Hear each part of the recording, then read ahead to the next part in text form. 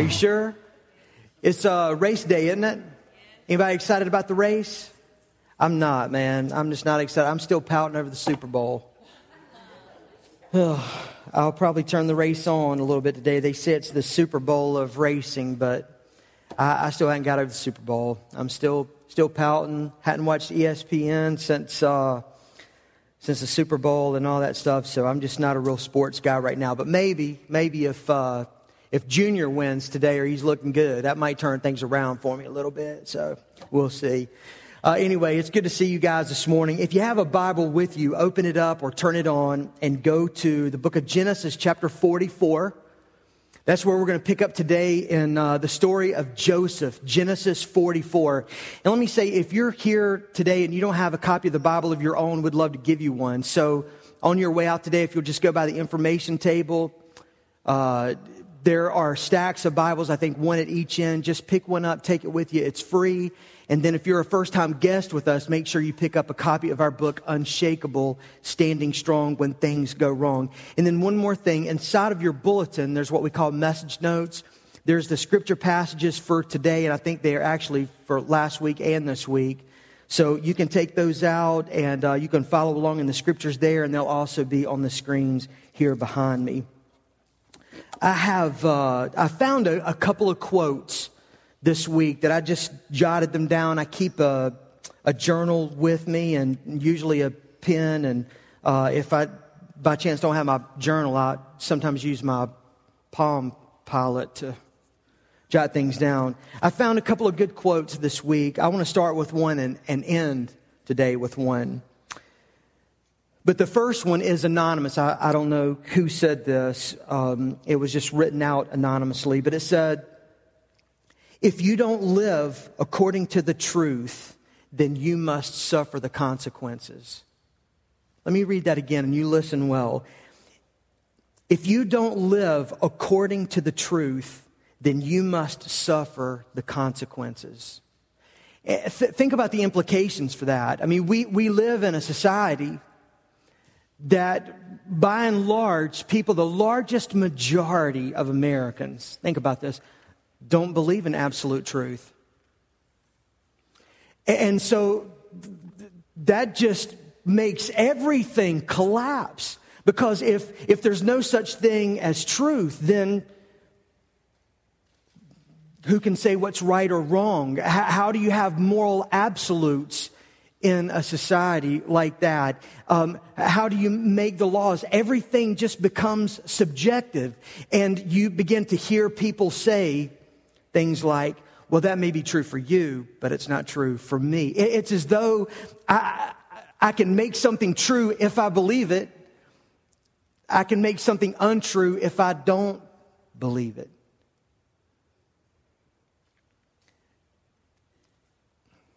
And then I guess where that ultimately takes us to is that if there's no truth, no absolute truth, no morals, everything is subjective, we can't say what's right or wrong, then there are no consequences for what's right and wrong.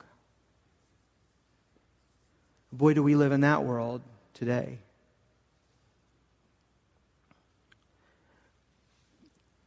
But the Bible says in Numbers 32:23, be certain that your sins will find you out. Today, Joseph's brothers' sins find him out.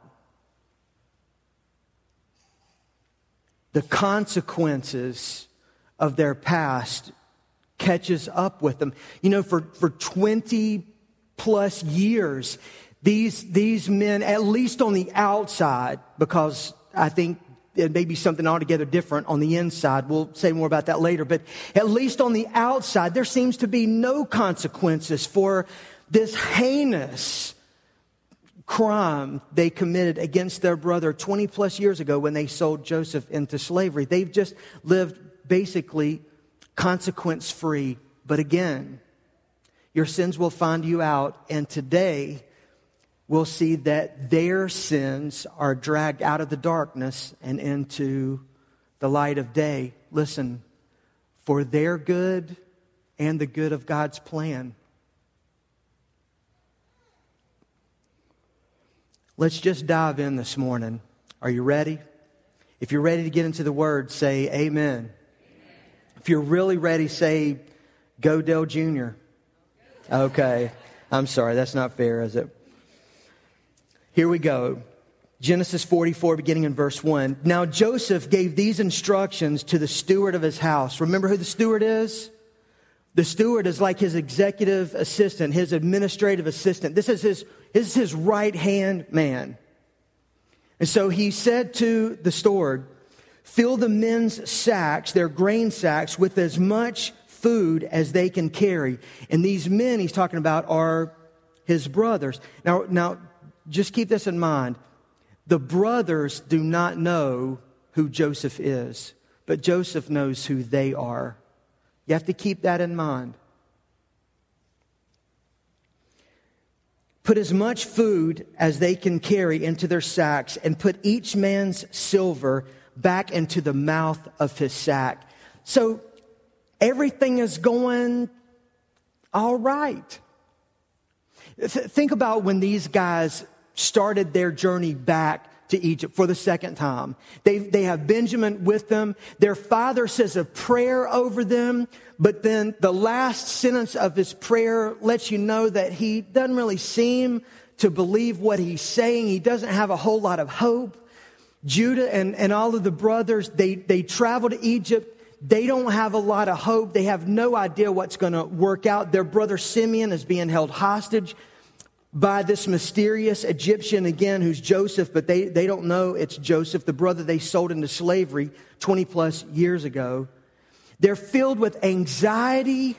They think maybe Simeon could be dead. They don't know if they're going to be in prison because there was this mix-up. At least they think it's a mix-up with the silver, the payment for the grain, and all of those things. They don't know what's waiting for them in Egypt. When they get there, things turn out better than they ever imagined. At the end of Genesis 43, these brothers are eating and drinking freely with Joseph from his own table. Things are good. Big sigh of relief. And now they're getting all this grain. When they get home, they're going to discover that they've got like a bonus because the money that they used to pay for the grain has been put back into their grain sacks. And then there's verse 2. Joseph said, then put my cup, the silver one, in the mouth of the youngest one's grain sack, along with the silver for his grain. And he did as Joseph said. So what's the deal with the cup? I'll say more about what the cup is all about a little bit later. But this cup, it's not just the king's cup. The king had plenty of cups. It's not even that it's silver that makes it valuable. This is valuable because this is the king's Harry Potter cup. You guys seen the Harry Potter movies or maybe read the books? He has a goblet. And that's what this is. Harry Potter has this magic goblet. This cup is Joseph's quote unquote magic goblet. Now, remember that Joseph doesn't keep up with all of the superstitions and things like that of the Egyptians. He serves the only real and true God. But the Egyptians would use this silver cup, this Harry Potter cup, to summon demons. They used it for black magic and divinations. And so it would have been a very important tool for a typical Egyptian leader. It's a valuable item. As morning dawned, the men were sent on their way with their donkeys. Remember, that's important because the guys, they were worried about their donkeys in the last chapter, weren't they? Why? Because that donkey's like their what? The pickup truck, man. Yeah. You got to have your truck. Got to have your pickup truck. It's the way these guys make a living. Got to have your truck. They sent them on the way with the truck. They had not gone far from the city when Joseph said to his steward, go after those men at once. And when you catch up with them, say to them, Why have you repaid good with evil? Isn't this the cup my master drinks from and also uses for divination?" Again, to conjure up these evil spirits. "This is a wicked thing you have done." Okay, now we know something about the cup. But what's going on here with this part of the story? I mean, what's Joseph doing? He seems to forgive them. On their first visit, he got very emotional. He saw maybe a different side of the brothers than he had seen in the past. Yesterday, the day before this, he got very emotional with them. He seems to have forgiven them. But what he's doing, and I'll say more about this when we get into verse 17, but what he's doing is he is testing them.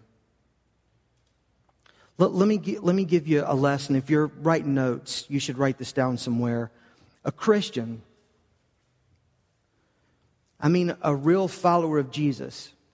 When I say a Christian, I'm not saying, I'm not qualifying people who maybe your dad was a Methodist pastor and so you think that makes you a Christian. Or just because you go to church or because you're an American, you have the idea that you're a Christian. I'm talking about if you are a follower of Jesus, you should be quick to forgive, slow to trust. Let me say it again. Quick to forgive, slow to trust. Maybe you would say, "No, Jimmy, we need to be quick to forgive and quick to trust." I don't think so. This testing that Joseph has been doing, go home, get your brother, come back, all of that stuff. Now the silver cup. This all takes place over a period of about 2 years. I think you could argue that Joseph is satisfied that these are pretty good men on their first visit, yet here he is still testing them. Why? He's forgiven them. He doesn't trust them yet. And that's the way you should be as a follower of Jesus. Let me give you an example.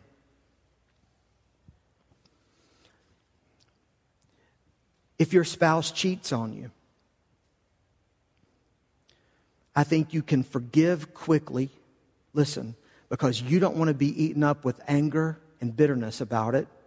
I think you can forgive quick,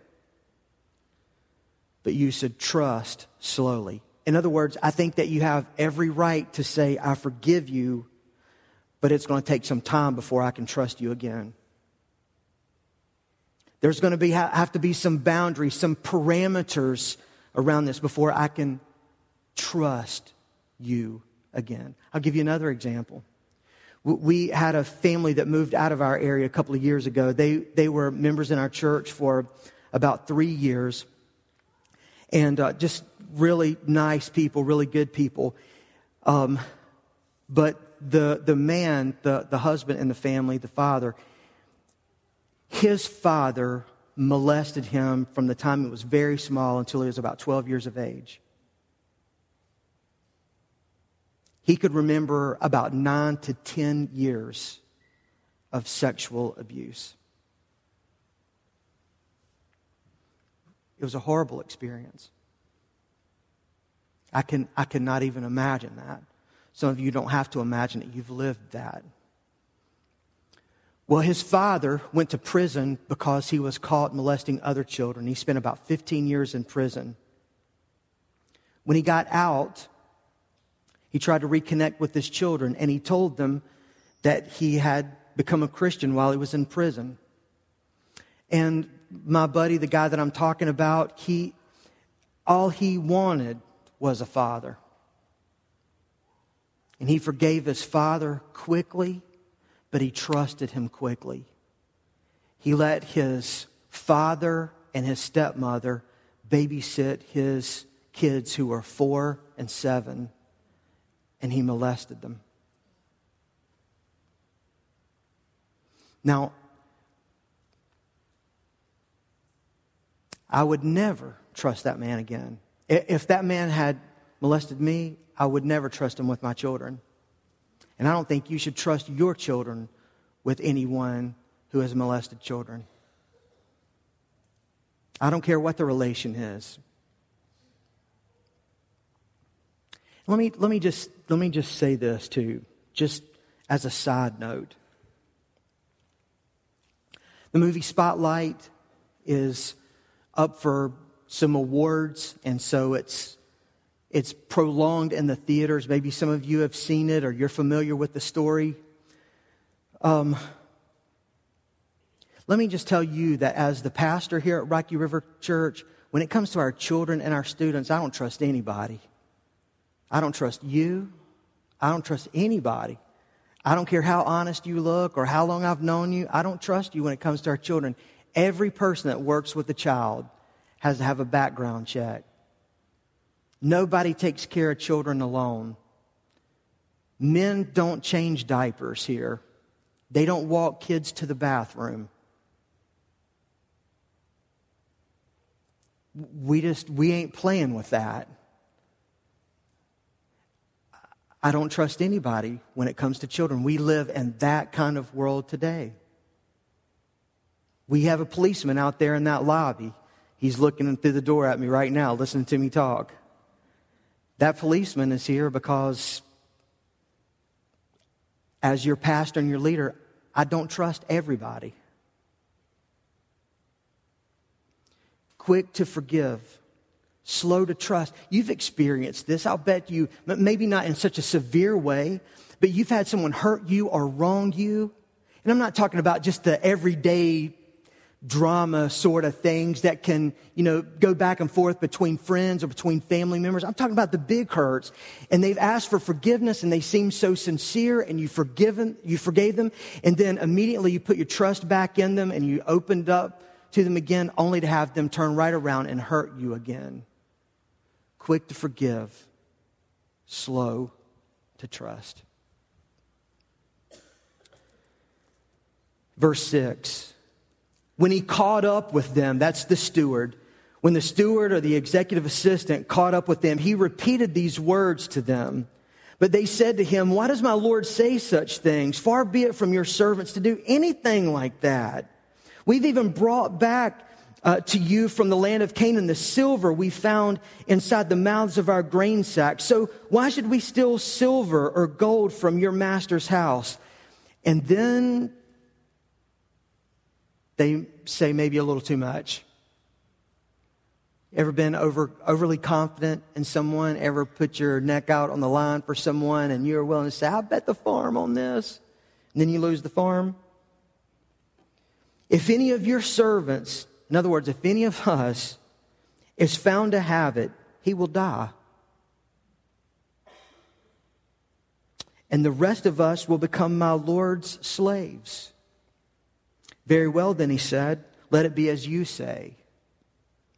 Whoever is found to have it will become my slave.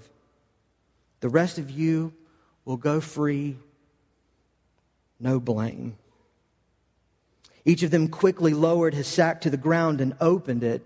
Then the steward proceeded to search. Now, guys, listen to me. Whenever you're reading a passage like this from the Bible, you're reading a story, don't read it so wooden.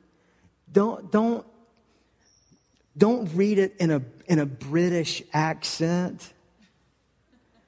Don't read this like a science textbook. No offense to science teachers in the room. This happened. This is a tense moment. The tension couldn't be any higher. I mean, yes, you can tell that these guys are somewhat confident, but they're not sure what's going to happen. Everything was going great. I mean, they had their donkeys loaded up. They had grains, sacks full of grain. They had all their money. Everything's going good. All of a sudden, everything's changed again. Now this guy is searching through our stuff. And when he started to search it, he went beginning from the oldest and ending with the youngest. So there's that spooky thing again. Remember at the banquet, all the brothers were sat in the order of their birth from oldest to the youngest. There are more than 39 million seating combinations for those guys. And they're all lined up perfectly. That's no coincidence. And these brothers know it. And now here is the steward. He's doing this same thing again. It's a Twilight Zone moment. And the cup was found in Benjamin's sack.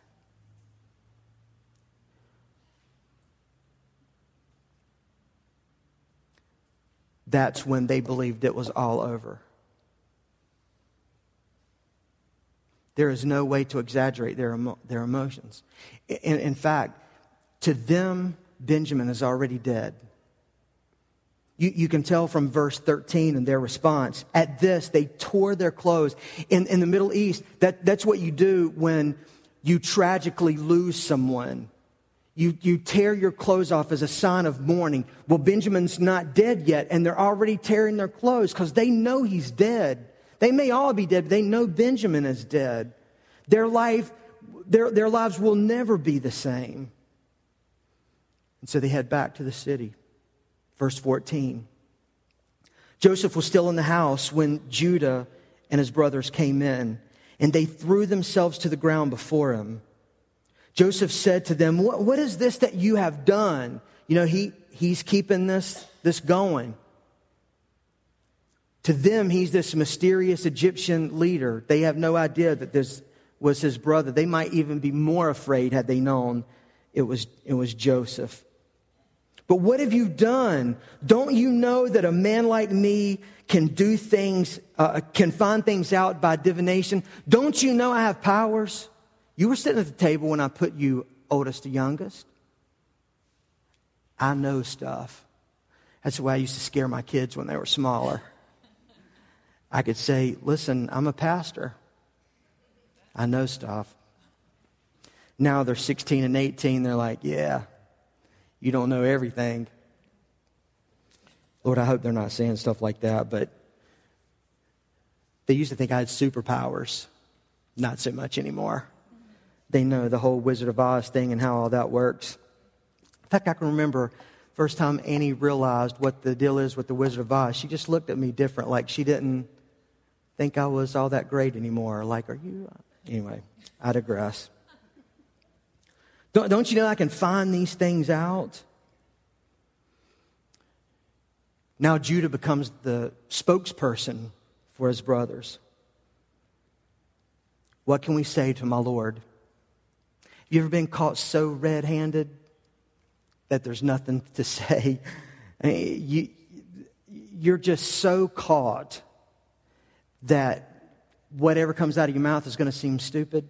In our judicial system, we call that pleading no contest. The evidence is so overwhelming that I can't even make an argument for it.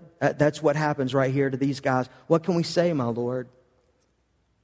What can we say? How can we prove our innocence? And he says, God has uncovered your servant's guilt.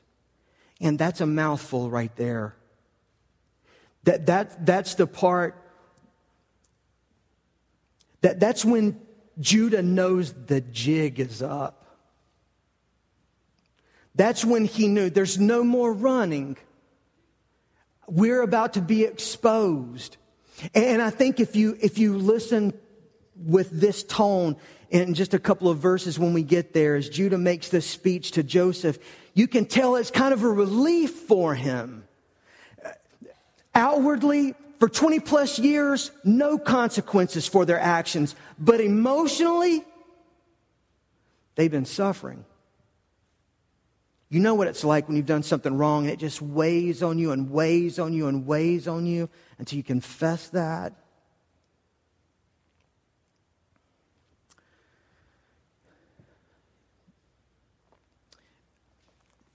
You may not know this, but occasionally pastors get anonymous notes. It's been a long time since I've gotten one. I don't know if that means I don't get them anymore, or when the folks counting the offerings, just when they see one that doesn't have a name on it, it's very critical, they just throw it away. I don't know, but I haven't gotten one in a long time. And I'm sure it's not because I haven't offended someone. Charles Spurgeon said, if you're not offending somebody, you're not doing your job if you're a pastor. Oh, If I'm offensive, let it be with the gospel and not just my ignorance or stupidity. But Charles Spurgeon, you know that name? Have you ever heard that name? He's a great preacher from the 19th century, pastor in London, great Baptist preacher. In his day and time, the local church was kind of the center of a community. And when a guy like Spurgeon was preaching, especially if he was preaching a revival, people would come in by the hundreds and the thousands. Revivals could last for weeks at a time, and people would just come back every day, every night to listen to the preaching. And Spurgeon would occasionally get these anonymous, critical notes. And one night he was up preaching, and one of the elders in his church came up and handed him a note. He opened it up, and it just said one word, fool. And Spurgeon, who was kind of sarcastic and pretty quick, he said, I've gotten a number of notes in the past where someone would write the note and then forget to sign their name. But I think this is the first time I've ever had someone sign their name and forget to write the note. Preachers think that stuff's funny. I guess you guys don't. I want you to listen carefully to what I'm about to say so that you're not tempted to write me nasty anonymous notes. I believe in mental illness. Okay? I believe that people struggle with things emotionally that they don't understand, and the medical world doesn't understand everything about it either. What makes me crazy. Or what drives me nuts. You see how that's in our culture? I mean, like, how many times do you call somebody you think's just a little bit off, or they kind of lose their mind a little bit, and you call, hey, what's your problem? You bipolar? You know how hurtful that is for people who are bipolar? It's like calling someone who is mentally handicapped, calling them retarded. Those are hurtful things. What makes me crazy about it is that if a person has diabetes, no one thinks that something's wrong with them because they take insulin shots every day. If a person has high blood pressure, it's perfectly normal to the people around them that person takes blood pressure medicine. But if you take something for an emotional illness, well, then we just have a way of looking at that different. And it shouldn't be that way. It shouldn't be that. That's why from time to time I tell you things like I'm about to tell you right now. I believe that people struggle with depression and that it's real. The reason I know it's real is because I struggle with depression as well. Lots of leaders do. Most pastors do. On Sundays, when you don't see me out in the lobby, I'm a little embarrassed to say this, but on Sundays when you don't see me in the lobby or see me out on the patio, it's not because I think I'm a rock star pastor, I just don't like people. Actually, the opposite is true. But I struggle with anxiety. And so sometimes between the services, I just have to go to my office and gather myself together. I understand that that's a real thing. I take Adderall every day, just about the highest dosage you could take. The reason I take Adderall is because I am so ADHD. I am literally in the margin to the right. When I took my test for ADHD, the left column, there's 3 columns. Left column says no ADHD. Middle column, maybe ADHD, mildly. The right-hand column, absolutely ADHD. My scores, I saw the report, my scores are in the margin to the right of that. Like I'm ADHD beyond what they could score on there. I always thought something was wrong with me because in college, I would have to read 2 or 3 books at a time because I couldn't focus on one but for maybe 10 minutes or so. After a while, I would just be reading the words, and I could hear the Jimmy voice in my head reading those words out loud, but I'm thinking about everything else. I understand those things are real, okay? But I also think that a lot of what we call depression in our society is really unconfessed sin. When you live in a world that doesn't believe that there is a standard for truth, there's no right or wrong, you just live your own way. Inside, whatever God has hardwired us for, we know, whether we admit it or not, we know there is a right and wrong. We convince ourselves mentally and emotionally that there is no such thing as right. There is no such thing as wrong. And we live that way, and we know there ought to be consequences for that. It's oppressed because we never release that in confession. We don't repent of it. And so instead, we carry around sin burdens. And Jesus says that our sin burden is too big for us to carry. We have no business carrying all that sin around with us, but we do because we don't confess it. We have a whole society that is walking around with unseen bags, wheelbarrow loads of unconfessed sin.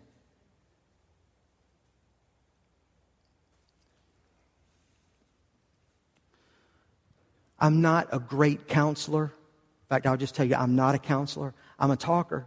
I'm a listener. I can tell you what the Bible says about things, but I'm not a trained counselor. But I'm a pretty good listener. And over the years, I've learned to have enough courage to speak back.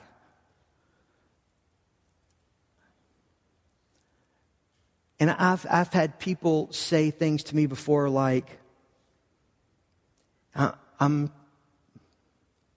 just so down. I don't even know how to say it. I just feel terrible. My life is going in a terrible direction, and I'm worried over it. And I just say, listen, you're cheating on your spouse. You should feel guilty. You're going to feel guilty until you make this right. I understand that you feel bad about your life right now. You're embezzling money from your company. You are stealing. That feeling bad on the inside of you, that's what God put in you, to feel conviction. And what you need is not so much a prescription, is you need confession. Now, have you already heard me say I believe in a clinical depression? Have you heard me say that? I do believe that. But I'm telling you, a lot of us are walking around with emotional sickness and an internal hurt and pain because of the unconfessed sin we have in our lives. And it's not supposed to be that way.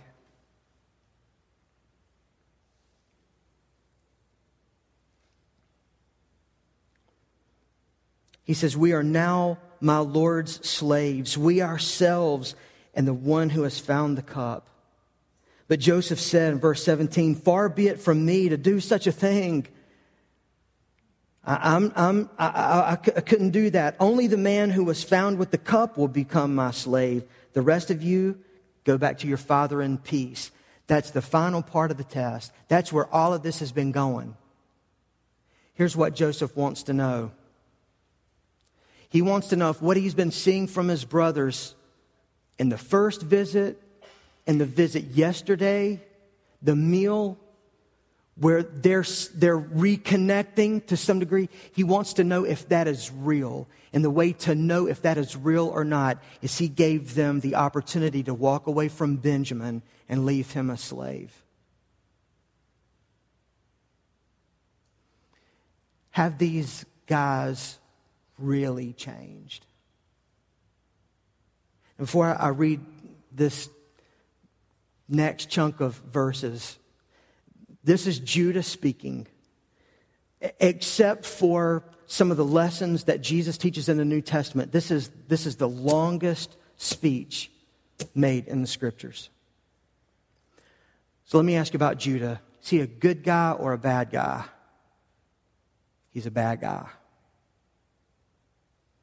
Terrible guy. He had 2 sons that were so rotten, God killed them both.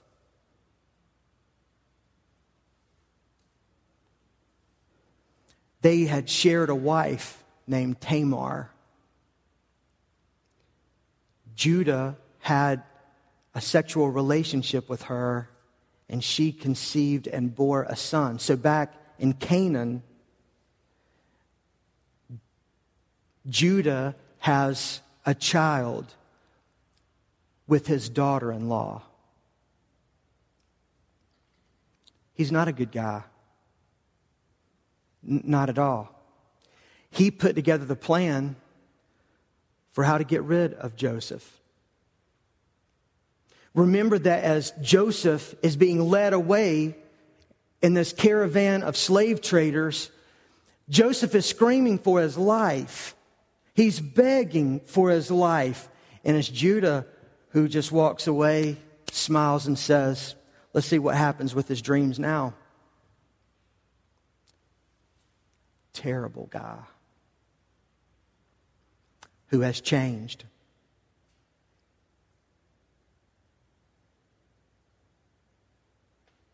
He's changed.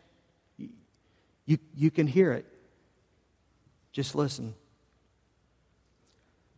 Then Judah went up to him and said, pardon your servant, my Lord. Let me speak a word to you, my Lord. Do not be angry with your servant, though you are equal to Pharaoh himself. Okay, just to lighten this up a little bit, Judah is sucking up to this mysterious Egyptian leader. But it's okay because he has his own jail. So if you're ever in trouble with someone who has their own jail, it's okay to suck up to them a little bit. It's even biblical, okay? My Lord asked his servants, on their first trip, he's reminding Joseph of the conversation they had. My Lord asked his servants, do you have a father or a brother? And we answered, we have an aged father, and there's a young son born to him in his old age. You know what that means? That means that Benjamin is more like a grandson than a son.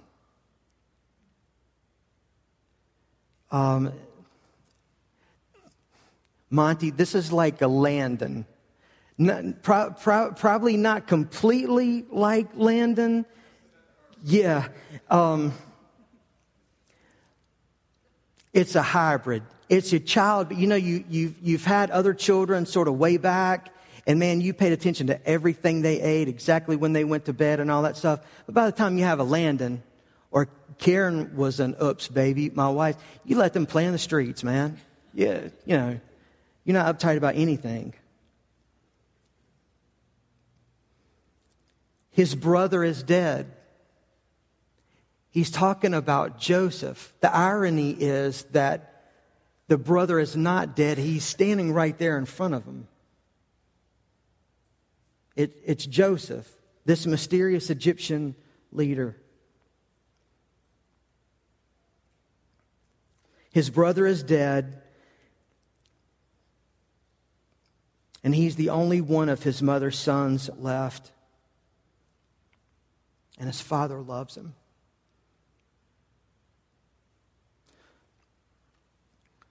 Like I hurt a little bit for Judah and his other brothers right here. Because it's like Judah says, he likes us. He's fond of us. He looks out for us. But boy, he sure loves Benjamin.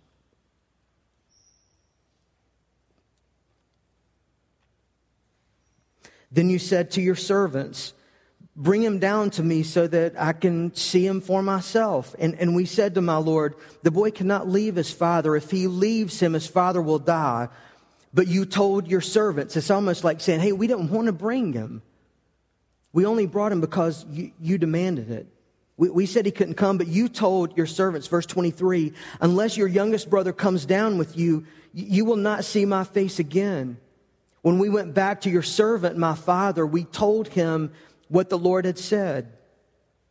Or, I'm sorry, what my Lord had said.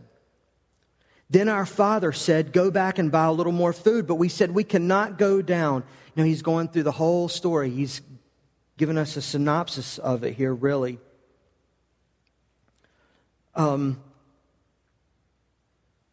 We cannot go down. Only if our youngest brother is with us will we go. We cannot see the man's face unless our younger brother is with us. Your servant, my father, said to us, you know that my wife bore me 2 sons.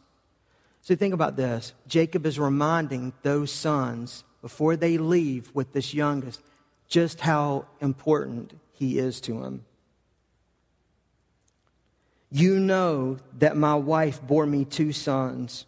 One of them went away from me. And I said, he has surely been torn to pieces. You know where Jacob got that story? From Judah. And I've not seen him since. If you take this one from me too, and harm comes to him, you will bring my gray head down to the grave in misery. I will grieve myself to death. So now, if the boy is not with us when we go back to your servant, my father, and if my father, whose life is closely bound up with the boy's life, sees that the boy isn't here, he will die. You know what he's saying? I love my father. I care for him. And remember, that's Joseph's father too that he's talking about.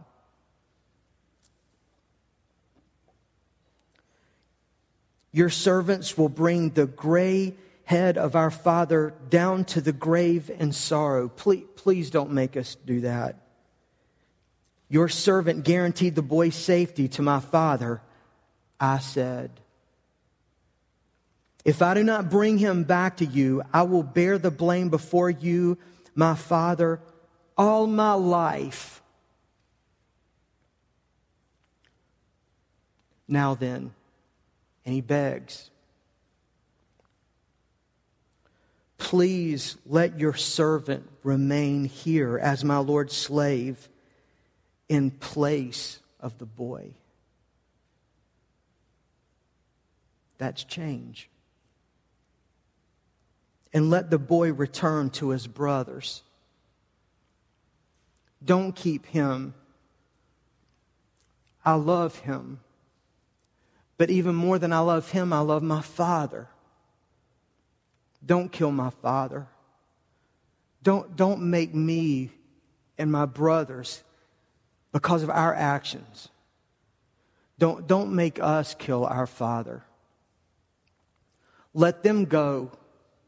Keep me. I substitute myself for my younger brother.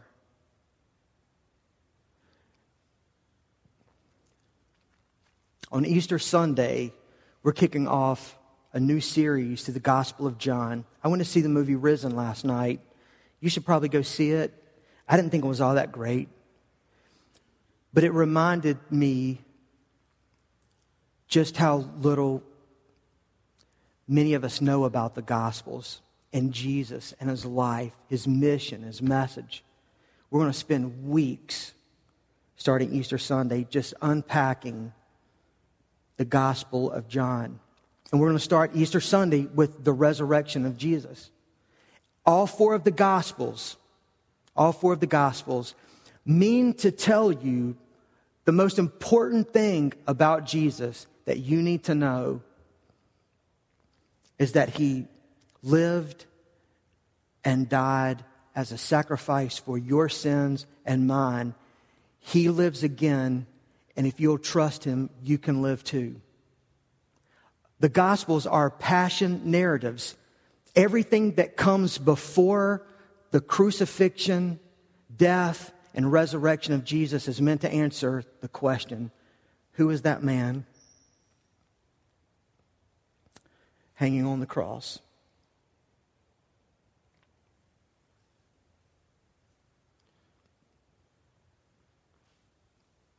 Jesus came out of the tribe of Judah.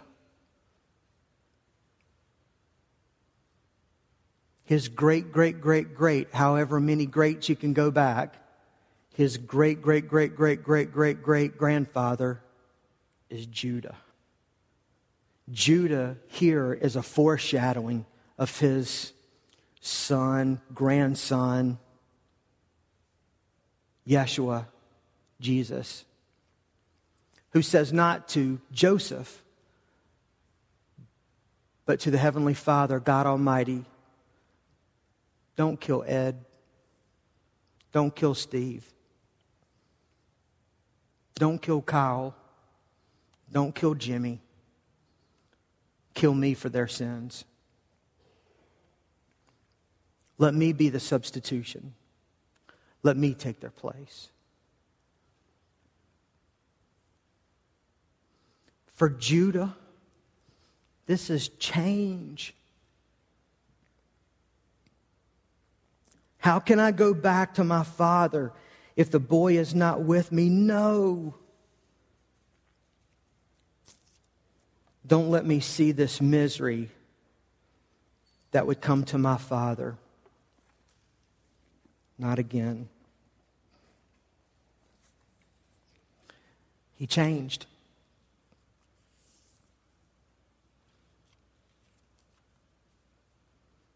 Roughly 2 years ago, it seems like Joseph forgave his brothers. But he tested them to see what their heart was really like, to see if they could be trusted. And you'll see next week that Joseph does. He reveals himself to his brothers. And it'll be a story you don't want to miss. It's very powerful. But let me share this with you before we close.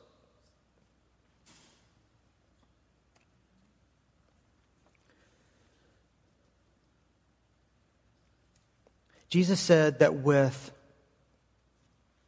human beings, some things are impossible. But with the Heavenly Father, all things are possible.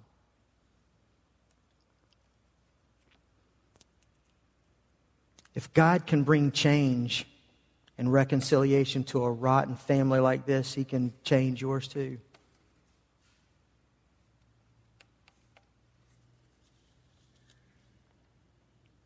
If He can bring help, hope, healing to these people, He can bring it to your life too. If He can change someone as filthy and rotten as Judah, the Apostle Paul, and Pastor Jimmy Britt, He can change you.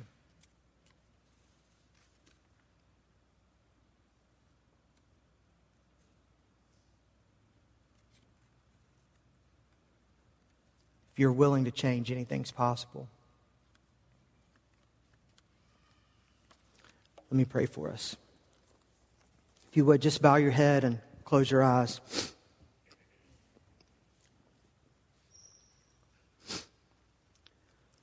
If you're here today and you have unconfessed sin in your life, maybe you're a Christian, but it's been a long time since you've just been honest with the Lord to say, hey, God, we've just got this stuff between us. See, when you become a Christian, it's as though God gives us two ships. He gives us a relationship and fellowship. The relationship is completely dependent on Him. And God is faithful. You might not be faithful. You can't be 100% faithful. If you could be, you wouldn't need Him. But He's always faithful. The relationship depends on Him, but the fellowship depends on us. And the way we destroy the fellowship that we have with God is we don't spend time with Him. We don't have times of confession with Him, where we're just honest with Him about who we are and the things that we deal with and the things that we struggle with. And so maybe the reason that you feel a disconnect from God is not because the relationship isn't there, but the fellowship is ruined. It's messed up. And it's because you have a wheelbarrow load of unconfessed sin. So just confess it to Him right now.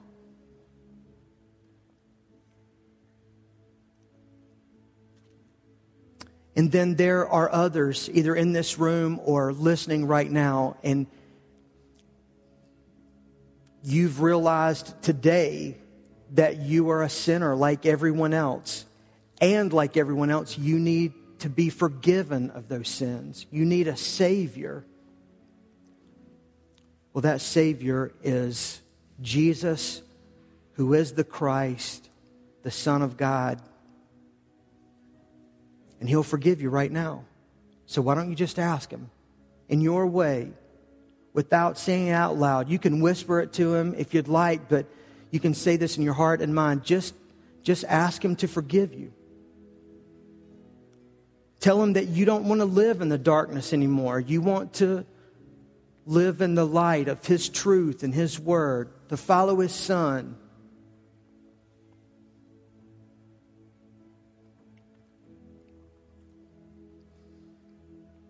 And now just say, Jesus, in the best way I know how, I invite you into my life.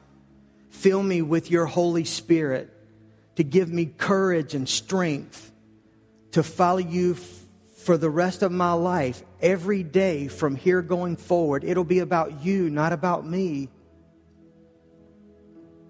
And now just say, Jesus, thank you for loving me and thank you for saving me. Jesus, it's in your great name that we pray. Amen. Look at me just for a minute, because I'm going to ask you to do a couple things. One, if you prayed to ask for forgiveness for your sins, if you invited Jesus into your heart and your life, let us know about it. The way to do that is to take your connection card, make sure we've got your name and a way to contact you. And then on the front or the back of the card, you can just write a B on it. That B means I'm believing in Jesus today. But listen, if you have questions about what it means to be a Christian, if you have questions about what it means to have your sins forgiven, then on that same card, just write a Q on it. Then on your way out today, we'll have ushers at all the exits. You just drop that connection card in that receiving basket. And this week, look at me, I will call you. Or if you give me an email because you don't want me to call you, I will email you and we can answer those questions. Listen, that is what we are here for. It's to help. And the most important decision you will ever make in your life is to decide what you're going to do with Jesus. So make sure you do that. And I want to ask you about one more thing. This was really impromptu in the first service, but I did it in the second service, so I want to do it in this one as well. I like to read, I like to write, I like to talk. I like to watch the Carolina Panthers. And a few other things. One day, I'd like to write a book that a publishing house feels like they could print it because somebody would want to buy it on the shelf. That may happen, it may not happen. I'm not that concerned with it. But for about 4 years now, I've been working with a good friend of mine, one of my closest friends in life, one of my best friends in ministry, on a book project. He has a form of it now, but it's a book project about how to take next steps with Jesus. So it would be a book like, right now, I could say to those who've put their faith and trust in Jesus this morning, make sure you give us your connection card information. But also go by the information table and pick up a copy of My Next Steps with Jesus. And that explains baptism. It explains how to share your faith, how to write down your own story. The next steps that a new believer would take. I like with our Unshakable books, I have someone who can publish that. They do stuff like this all the time. It's someone who just does a great job with this stuff. And the books cost between $5 and $10, just depending on the quantity that you buy them. The best price is $5 a book. The minimum quantity is $500 for that price. So that's $2,500. But we don't have money like that in the budget. And honestly, I wouldn't feel comfortable doing something like that out of the budget. But I feel like it's something that we could definitely use here to give to new believers. And so what I was thinking is that maybe we could do something similar to what we did with the Unshakable book. That if we had enough people that wanted to buy them, we could buy in such a way that you could have a copy, and then there would be extra money that pays for a book to give to somebody else. So I'd just like to know if you're interested in that or not. And so what I would like for you to do, if you are interested, is just on the back of your connection card, just write books on it. Or maybe it's a book if you're interested in one book. But if you're interested in maybe buying multiple copies, for other people or yourself or whatever, just maybe jot that down. And this week I'll collect those and talk to our publisher. One of the things that I would like to do in the back of the book is put the Gospel of John. And going into this new series at Easter, it takes about 3 to 4 weeks to get the book done. I'm almost finished with my story and 2 or 3 chapters that I have to add in there and then some additions. But it's possible we could get it by Easter. I don't know. But the whole project, if we're able to buy enough of them, they're $2,500. But if we don't sell enough, we won't be able to buy them at that quantity. But the books will cost us each about $8 a piece or something like that, or just whatever it takes to pay for that quantity. But if you're interested, just make that note on your connection card and then drop it into the receiving basket on your way out. Let's stand together. We're going to close with a great song called Rooftops. I hope that you will share your faith this week, shouting it out from the rooftops. But listen, not just with your words, but with the way you live your life. Let people see Jesus because of the way you're living, okay? God bless you guys. I love you. It's been a good day, don't you think? I love this story. Do you guys love this story? Or am I boring you with this every week? Okay. Wait till we get into the Gospel of John. I cannot wait. Anyway, I better let y'all sing now. Or do you want me to keep talking? Sing. We'll sing. Let's just sing. 30 minutes? All right. We better hurry then.